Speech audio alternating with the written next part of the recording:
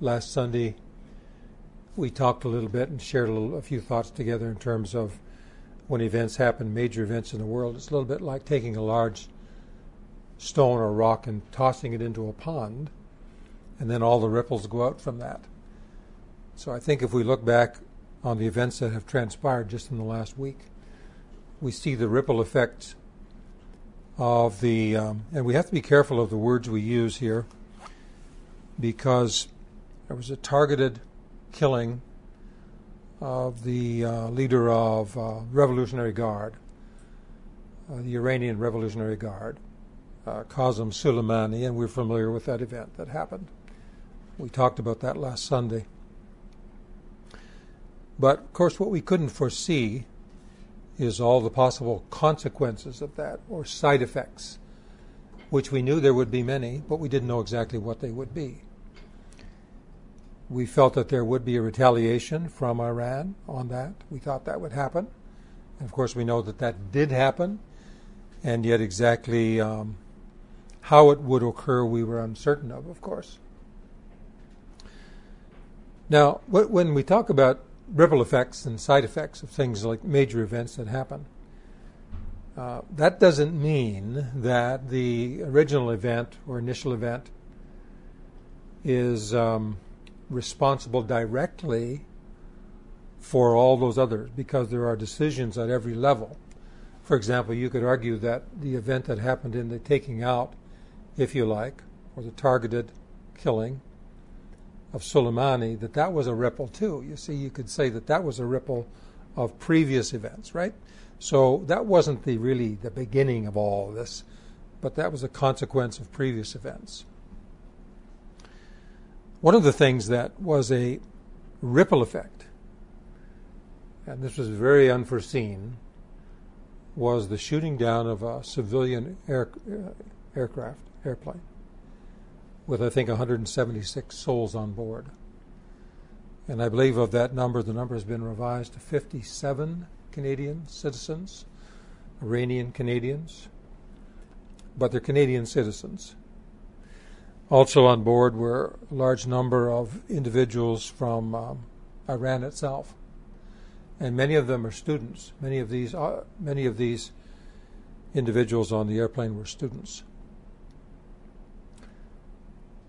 And so what's happening now, even this morning as we discuss this, is that there is a protest developing. Protests are developing within Iran. And there have been protests over the years in Iran. Many of them have been student-led. And many lives have been lost in protesting against the Iranian regime. It's very, very dangerous to do that. In fact, there's reports that there have been something like 1,500 people who have lost their lives recently in the last few months in protests. But what this event has done, the retaliation of the Iranian regime to the death of their general, and of course they anticipated an American response to that, which didn't happen in the way that they had thought. And it turns out that lack of or decision not to respond militarily to the Iranian missiles that were launched against American targets in Iraq, that turns out to be a very wise decision on the part of the president. Very wise, I think, under the circumstances. And there were many voices calling for a response. But the mystifying thing is that during all of this, the Iranian launching of missiles into Iraq, and apparently their heightened alert, and they were on guard because they expected an American response to this, and that they would allow civilian aircraft to fly during this entire time, that's very mystifying. And so this has been reported early on that this was the unintended shooting down by mistake of a Ukrainian jet, civilian airliner. And of course we can't say that with certainty because we don't know. It appears as if it was unintended, but I, for one, would never say it was unintended, and I think our Prime Minister has hesitated to say it was unintended, and he has said it needs to be shown or proven or disclosed more fully whether it was unintended or not. And I think that was wise for him to say that. We don't know. I don't want to say it was, but I cannot say that it was not, because it's highly unusual if you're in a state of heightened anticipation, being the Iranians and the Revolutionary Guard, and you're in a state of heightened anticipation of an attack, that you would allow these civilian airlines to continue to come to fly. And why would you do that? Why would you do that? Unless then your mind leaps to all these possible answers, and you don't know with certainty, but perhaps you want to use them as some kind of shield. Perhaps their presence in the sky, you can use that to your advantage. Who knows what it is? But the point is, as a result of all this, is that the Iranian regime and the Revolutionary Guard have been exposed by this, and there's an opportunity in Iran right now for revolt against the regime. There's opportunity right now. They're in a vulnerable position. The world is looking at them and realizing that their initial response to anything is that they will lie if they can. They will lie their way out of it, and if they can't, they will grudgingly admit to the truth, but then say, but if it hadn't have been for what somebody else did, we wouldn't have done what we did. So it's hardly an admission or a confession. So in any event, the regime is in a weakened position and posture right now. There's no question about that. Both internally and externally. The world is looking at them in a way the world hasn't looked at them for a long time. Meanwhile, the division within the United States of America in terms of the political division is so pronounced and extreme that the talking points of the Iranian regime are basically kind of compatible and synchronized with the talking points of some of the partisan opposition within the United States of America's governmental bodies. And this is mind-numbing. At all times, this is a time when there could be change within Iran. If there ever was a time for change in Iran, it's right now. And yet to be divided against the possibility of that change by impeaching and criticizing your own chief executive is just almost impossible to understand. So that's what's happening. All those things are happening. And so I want this morning to simply come and read a passage of Scripture with you. I believe that refreshes our souls, refreshes our understanding. I have looked for explanations of why people do what they do and think the way they think and act the way they act. And whenever I look for an explanation for these kinds of things by intelligent people, I always come back to humanist manifestos. I'm always brought back there. I'm always brought back to the humanist manifestos that began in about 1933. I think the second one was 1973. And there's been about 4, or if not 5 by now. It's difficult to keep track, but very significant ones beginning in 1933. Again, the second one, 1973, and then subsequent to that, there have been further releases of humanist manifestos. And what I find in them is an ideology and a way of looking at the world that I think explains the division of belief and attitude and understanding that exists now. And for the most part, these manifestos, and I would say that a large percentage of so-called professional people within Western societies are adherents of these manifestos. And I have read them to you in the past, and I'll not do that again this morning. But one of the things that comes from them is the idea of being non-theist, and meaning that don't believe in a God, they don't believe in God, they don't believe in a supreme being, and if they believe in divinity, they believe that divinity resides within themselves, that divinity resides within human beings, that if you want to talk about divine, the divine spark is in you. And this is what they believe. And then further to that, then, there is no creed, there is no law that exists outside of you that can tell you the way you should live your lives. Well, they believe in civil law up to a point, but the civil law as described and expressed and written by them and people who think the way they do. So one of the things that keeps reappearing in these humanist manifestos is the idea of ethics. Of course, they talk about many different pathways in terms of human expression. But ethics comes into it, and they talk about ethics as being situational and autonomous. In other words, that ethics are up to you. What you decide and determine to be right and wrong has to come forth from within you. Because there is no, you talk about the Bible, and you say this was inspired. They don't believe in any of that. They don't believe that there's any such thing as revelation, spiritual revelation from a supreme being, from the God. Don't believe in God, in the God of Abraham, Isaac, and Jacob. And so ethics then become something that are situational. In other words, it depends on the situation or circumstance whether something is ethical or right to do or not. Well, now, you give yourself license now.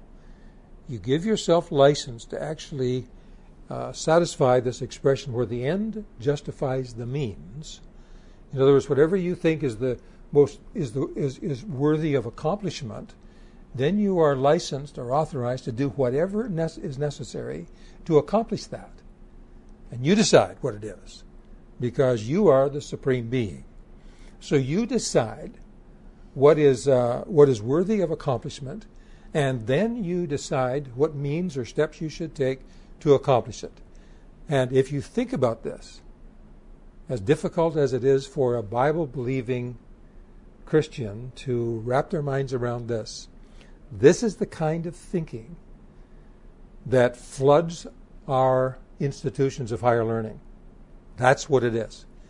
And that's why you see the change in so-called the sexual revolution, or the idea of same-sex marriage, or transgenderism, or any of these things. They all derive from this ideology. And I think you see that happening now in the political arena. And I think that's what explains this wild, it is a self-destructive tendency to change leaders and to change leaders. Now, I hear, and I hesitate to say much of this. Well, let me back up on this. I really don't hesitate. Otherwise, I wouldn't say it. So the business of hesitating, let's forget about the hesitating. It's too late in the day to be hesitating. I'm just going to say it. People are not obliged to believe something just because I say it. But I have an obligation to say things that I see. It's up to everybody else to decide what they'll do with it, right? This is what freedom is. You're entirely free to receive it or not to receive it. That's up to you, what you do with it. But we have an obligation to speak the truth as we see it. Are we infallible? No. But I want to share with you something that I see that I think is of value. And I hear this expression being used by our neighbors to the south in terms of Republicans and supporters of the President of the United States. And they say that the opposition hates Donald Trump so much that they do this, or they do that, or they do the other. In other words, that their what appears sometimes to be irrational actions are a consequence of their hatred for Donald Trump. I don't agree with that. I don't see it that way at all. I don't think they hate Donald Trump. I think under different circumstances they actually love Donald Trump. And I think they loved Donald Trump long before he became President of the United States. And I think if he had different policies, then they would find him somebody that they could endorse.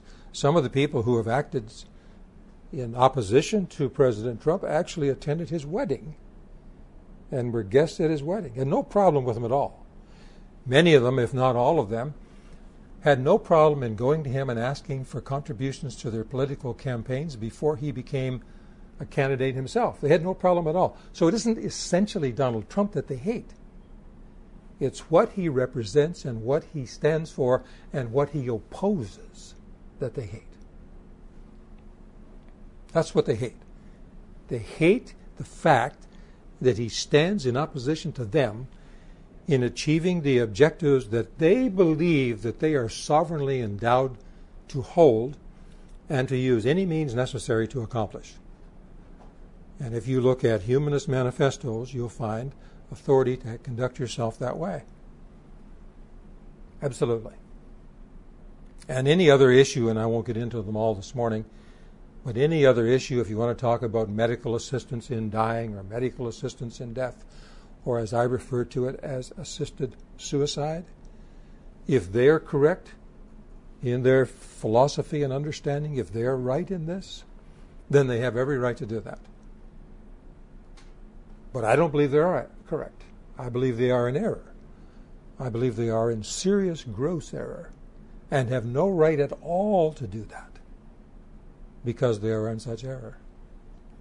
Why do I believe that? Well, I believe that the Bible is inspired. It is the gift of God, and it is the Word of God to us. And I believe that the Holy Spirit Himself actually reveals its content to us so that we can understand it. And I believe that as the Word, as He does that, and as we read it, and as He teaches it to us as we read it, I believe that we are changed and transformed by the Word that it gives us. It's a living Word. That's what I believe. So I'm going to read some of it to you right now. And just briefly, just read a little bit to you today. So I'm going to read to you the last from the closing part of Paul's letter to the church at Ephesus, which we talked about a little bit, that letter last Sunday. But I'll read this closing portion, and it is headed in your Bibles as the whole armor of God. That there is armor that God provides, and it's so many different pieces of armor, just as a suit of armor has different pieces. Then God provides armor for us, and we should apply all this armor that He gives. So here it is, Ephesians chapter 6 and verse 10. Finally, my brothers, I love the way he addresses his audience or the people to whom he is writing here as his brothers. Sometimes Paul would refer to those as his children, in the gospel. But here he says, my brothers, which essentially is what we are. There's a brotherhood. He says, finally, my brothers, be strong in the Lord and in the power of His might. Put on the whole armor of God. Put it all on. Every bit of it, put it on. All of it. Don't leave any of it without putting it on. Don't just read it. Don't just be aware that it exists, but apply it and put it on. Put it on. That's what he's saying. Put it on. You're going to need it. And I want to say that this morning, that we should put it all on because we need it. So he said, put on the whole armor of God so that you may be able to stand against the wiles of the devil. A lot of the wiles of the devil are not obvious things, but they are hidden. They are trickery. They are sly. They appear to be something that they're not. Right? The wiles of the devil. They are strategies that he employs. And he says you have to be defended against these things, and you have to put on this armor to be so defended. He said, for we do not wrestle against flesh and blood. You might remember last Sunday I said to you that the glorious gospel of the Lord Jesus Christ and the provision that He made for our salvation and for our eternal destiny was also made for a man named Qasem Soleimani. Yes, it was. Yes, it was. He's not a respecter of persons when He made this provision. Now, I know that there are people who say that there are elect and He made the provision for the elect and just for them and so on. When there's different ways of looking at it.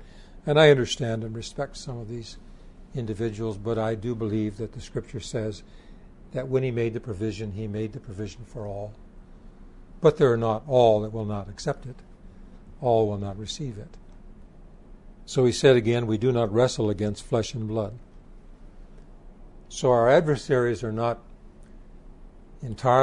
simply natural human beings.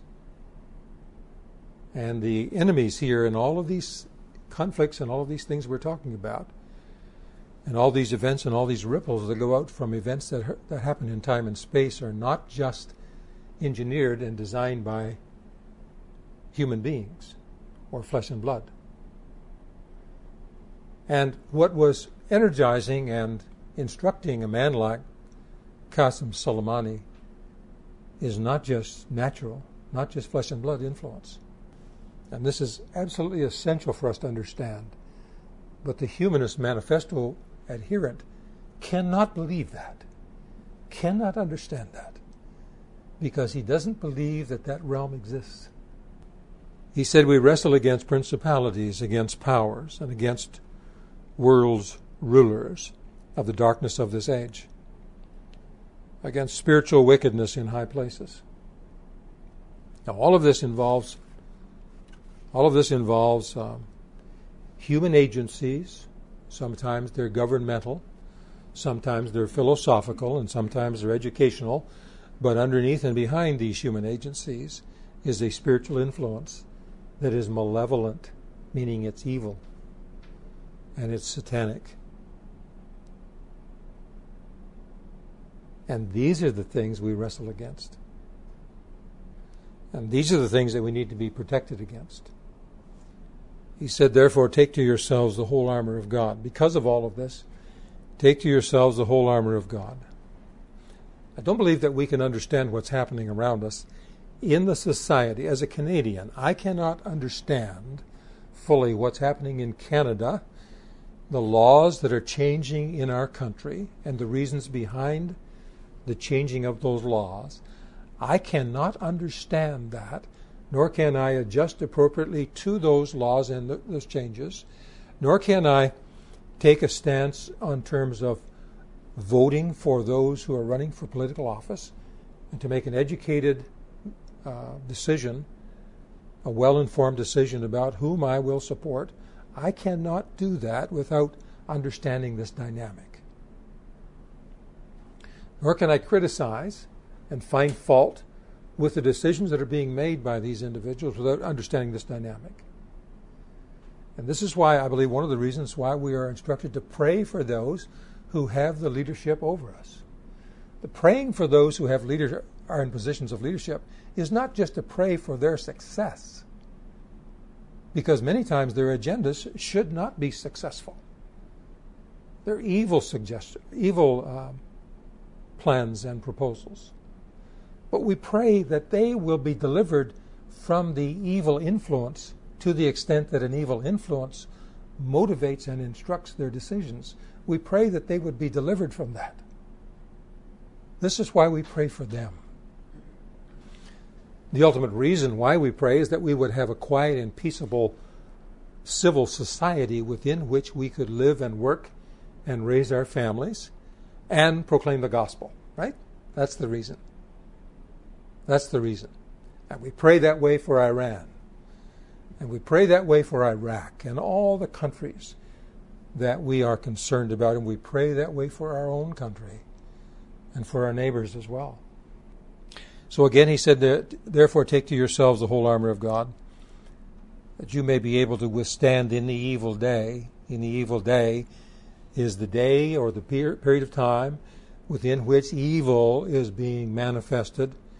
And it's those who are influenced by the evil are expressing the ideology that derives from the evil source. That's the evil day. And so many people are swept away with that evil day. Christians are being swept away by the evil day. We have apparently within the Methodist Church, United Methodist Church, we have a decision, apparently, if we believe the reports, that there will be a vote sometime later this year on dividing the church on the subject of same-sex marriage between those who are in agreement with it and those who are not in agreement with it. And those who are in agreement will be in this version of the church, and those who oppose it will be in the other version of the church. And those who agree with it are people who are up to their eyebrows in humanist manifesto, philosophy, and understanding. That's who they are. And there are many Christians who are being influenced in such a way as to not to see the evil in it. Don't see the evil in it. For example, if somebody takes a position with regards to their family, that they just want to be at peace within their families, because these issues and this ideology is influencing and affecting individuals within families. It's affecting individuals within my family. It's affecting individuals within your family. And it's affecting you. And you have to find a way to deal with these things. You can't just say, well, I'm not affected by any of this. You are. You absolutely are.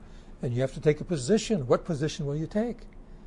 And the position that you'll take is determined by the kind of armor that you have on. And if you don't have the kind of armor on that the apostle is describing, you will be swept away by an evil ideology without even realizing it. You will think that you're a loving person. And you will think that you are sowing peace and being a peaceful person within your society and within your family. What you're being is you're being a dead fish that is being swept down by the current of the river. That's what you are. You're a dead fish swept by the current of the river. Only a live fish can swim against the current of the river. Only a live one can. And the live one has the whole armor of God on. Dead one does not. He said, I'm going to read this verse maybe for the third or fourth time, if that's okay.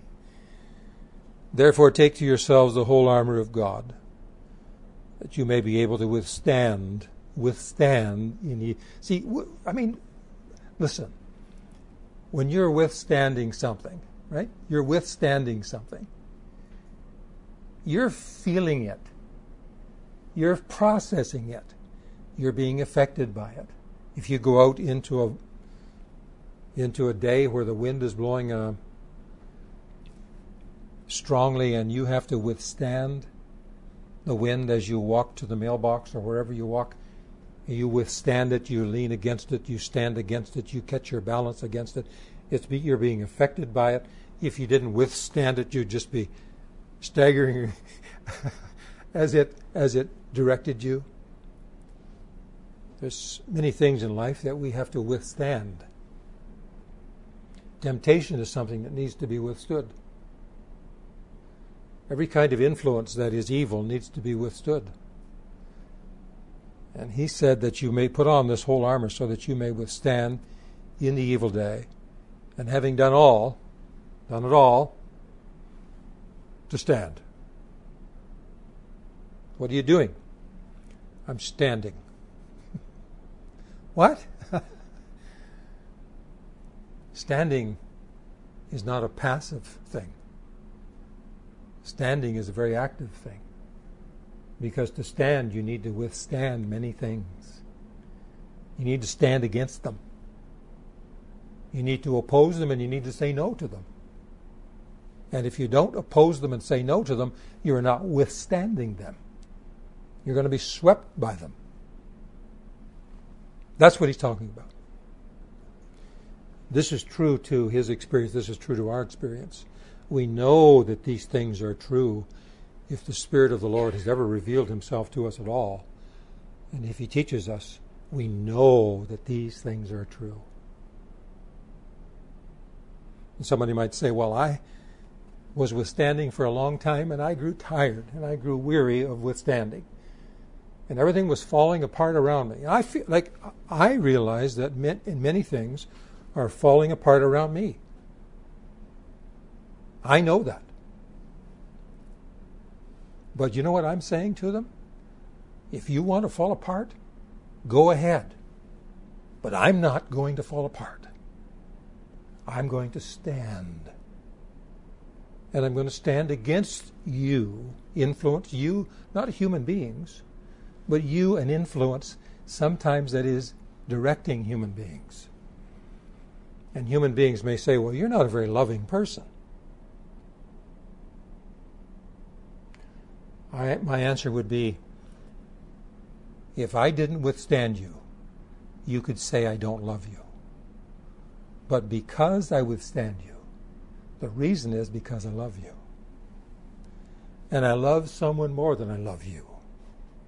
And that is the truth of God's Word as revealed by His Word and Spirit. I love Him most. I love Him supremely.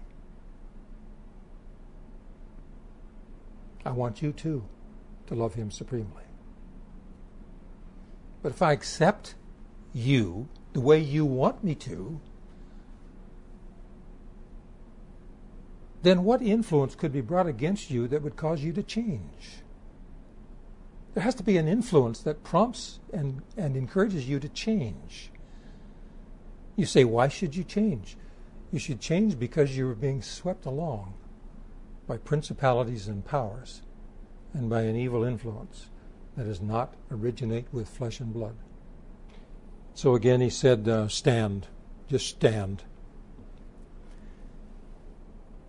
He said, stand, therefore stand, having your loins girded about with truth. Truth. Oh, the truth. To love the truth. To embrace the truth. You see, there's people who are being given over to a perverse mind because they don't love the truth. You say, well, people are just being swept away and they're being misled by lies and error, and there's not a thing they can do about it. Oh, yes, there is. There's no one who's being swept away by lies and error who can't do anything about it. You say, well, what do they do to prevent themselves from being swept away? They just love the truth. Why not just say, as a regular part of your prayer life, especially when things become very confusing to you, why not just get on your knees before the Lord and just say, Lord, I love you. I love your word. I know it is pure and so beautiful and wonderful. And I love your truth. I just love your truth. Sometimes I don't know what to think about certain things, Lord. Show me your truth, O Lord. Keep me, Lord. Keep me from making the decisions that would alienate me from your truth. Reveal your truth to me, O Lord. Show me your truth, Lord. Lord, I put myself into your custody. I'm in your hand. Don't let anything happen to me that is in opposition to your will. Don't allow me to be swept away, Lord. Because I placed myself in your custody, Lord. And I'm asking you to take control so that nothing can occur to me that is outside of your will. Why not do that? That's the part of our responsibility to do that. And as we do that, we will not be swept away. He will reveal himself to us and instruct us in the way we should go. And this is having your loins girded about with truth. Then it says, and having on the breastplate of righteousness. Rightness. This is not sinning in thought, word, and deed on a daily basis. This is not living in sin. Somebody said, do you think you never sin? No, I didn't say that. When we sin, we must confess it as sin. Say, well, how do you know if you've sinned? The Holy Spirit will reveal it to us. In those times of intimacy and prayer before the Lord, the Holy Spirit will reveal to us those things in us that are not right. Absolutely, He will. He absolutely will. There's no question about it. When He does, this is important. When He makes that revelation to us, we must make certain that we don't excuse it away, but confess it. And the blood of Jesus Christ, which is as continual, constant cleansing and restorative will cleanse us from all sin. Forgive us, cleanse us from all sin. So this is the breastplate of righteousness. It says, and on your feet, and your feet shod with the preparation of the gospel of peace. And so this is the way we walk in the world, in a way that represents and promotes the gospel. Above all, it says, take the shield of faith. In other words, to cover everything, take the shield of faith, with which you shall be able to quench all the fiery darts of the wicked. The shield of faith. And take the helmet of salvation and the sword of the Spirit, which is the Word of God. And then he says, praying always with all prayer. This is beautiful. Praying always on every occasion, in every circumstance, with all prayer and supplication in the Spirit. Don't just have a little ritual prayer. Don't have a ritual prayer. Have regular, pray routinely, but not ritual prayer. Supplication in the Spirit. Sometimes we need to come before the Lord and just wait upon Him, and just be quiet before Him, and just have that kind of conversation that I alluded to earlier before we're ready to move into a time of prayer. There must be a visitation and a communion that we experience, which permits us actually to prayer in supplication. He said in prayer and supplication in the Spirit, and watching to this very thing with all perseverance and supplication for all the saints. This is where we pray for each other. We intercede for each other, not just for ourselves. This is where the Spirit brings others to our minds and understanding and awareness as we come into the spirit of prayer. He says, and pray for me. Isn't that beautiful? The apostle, he said, and pray for me, that utterance may be given to me. Because what he's saying is, he's saying that he has been called as a mouthpiece. He's been called as an apostle, which is a special messenger, and he has a special message. And that special message that he has must be presented. It must be spoken. He said, pray for me, that utterance may be given to me, that I may open my mouth boldly to make known the mystery of the gospel. It's hidden. You see, it's hidden from people. They can't see it. But when I make it known boldly, as the Spirit allows me to proclaim it boldly, then their eyes will be opened. Their eyes can be opened to see it. So pray for me that I may do this as I ought to, he said. He knew, let me just say, he knew what he was talking about. He knew what he was writing about. He experienced every one of these things himself. He had to withstand onslaughts that we, with all due respect, know nothing about. But you know about onslaughts that you need to stand against. I'm going to read verse 19 and 20 again. He said, and pray for me that utterance may be given to me, that I may open my mouth boldly, to make known the mystery of the gospel, for which I am an ambassador in bonds, so that in it I may speak boldly as I ought to speak. And then he has some final greetings, and we'll close our thoughts together with these final greetings from the apostle.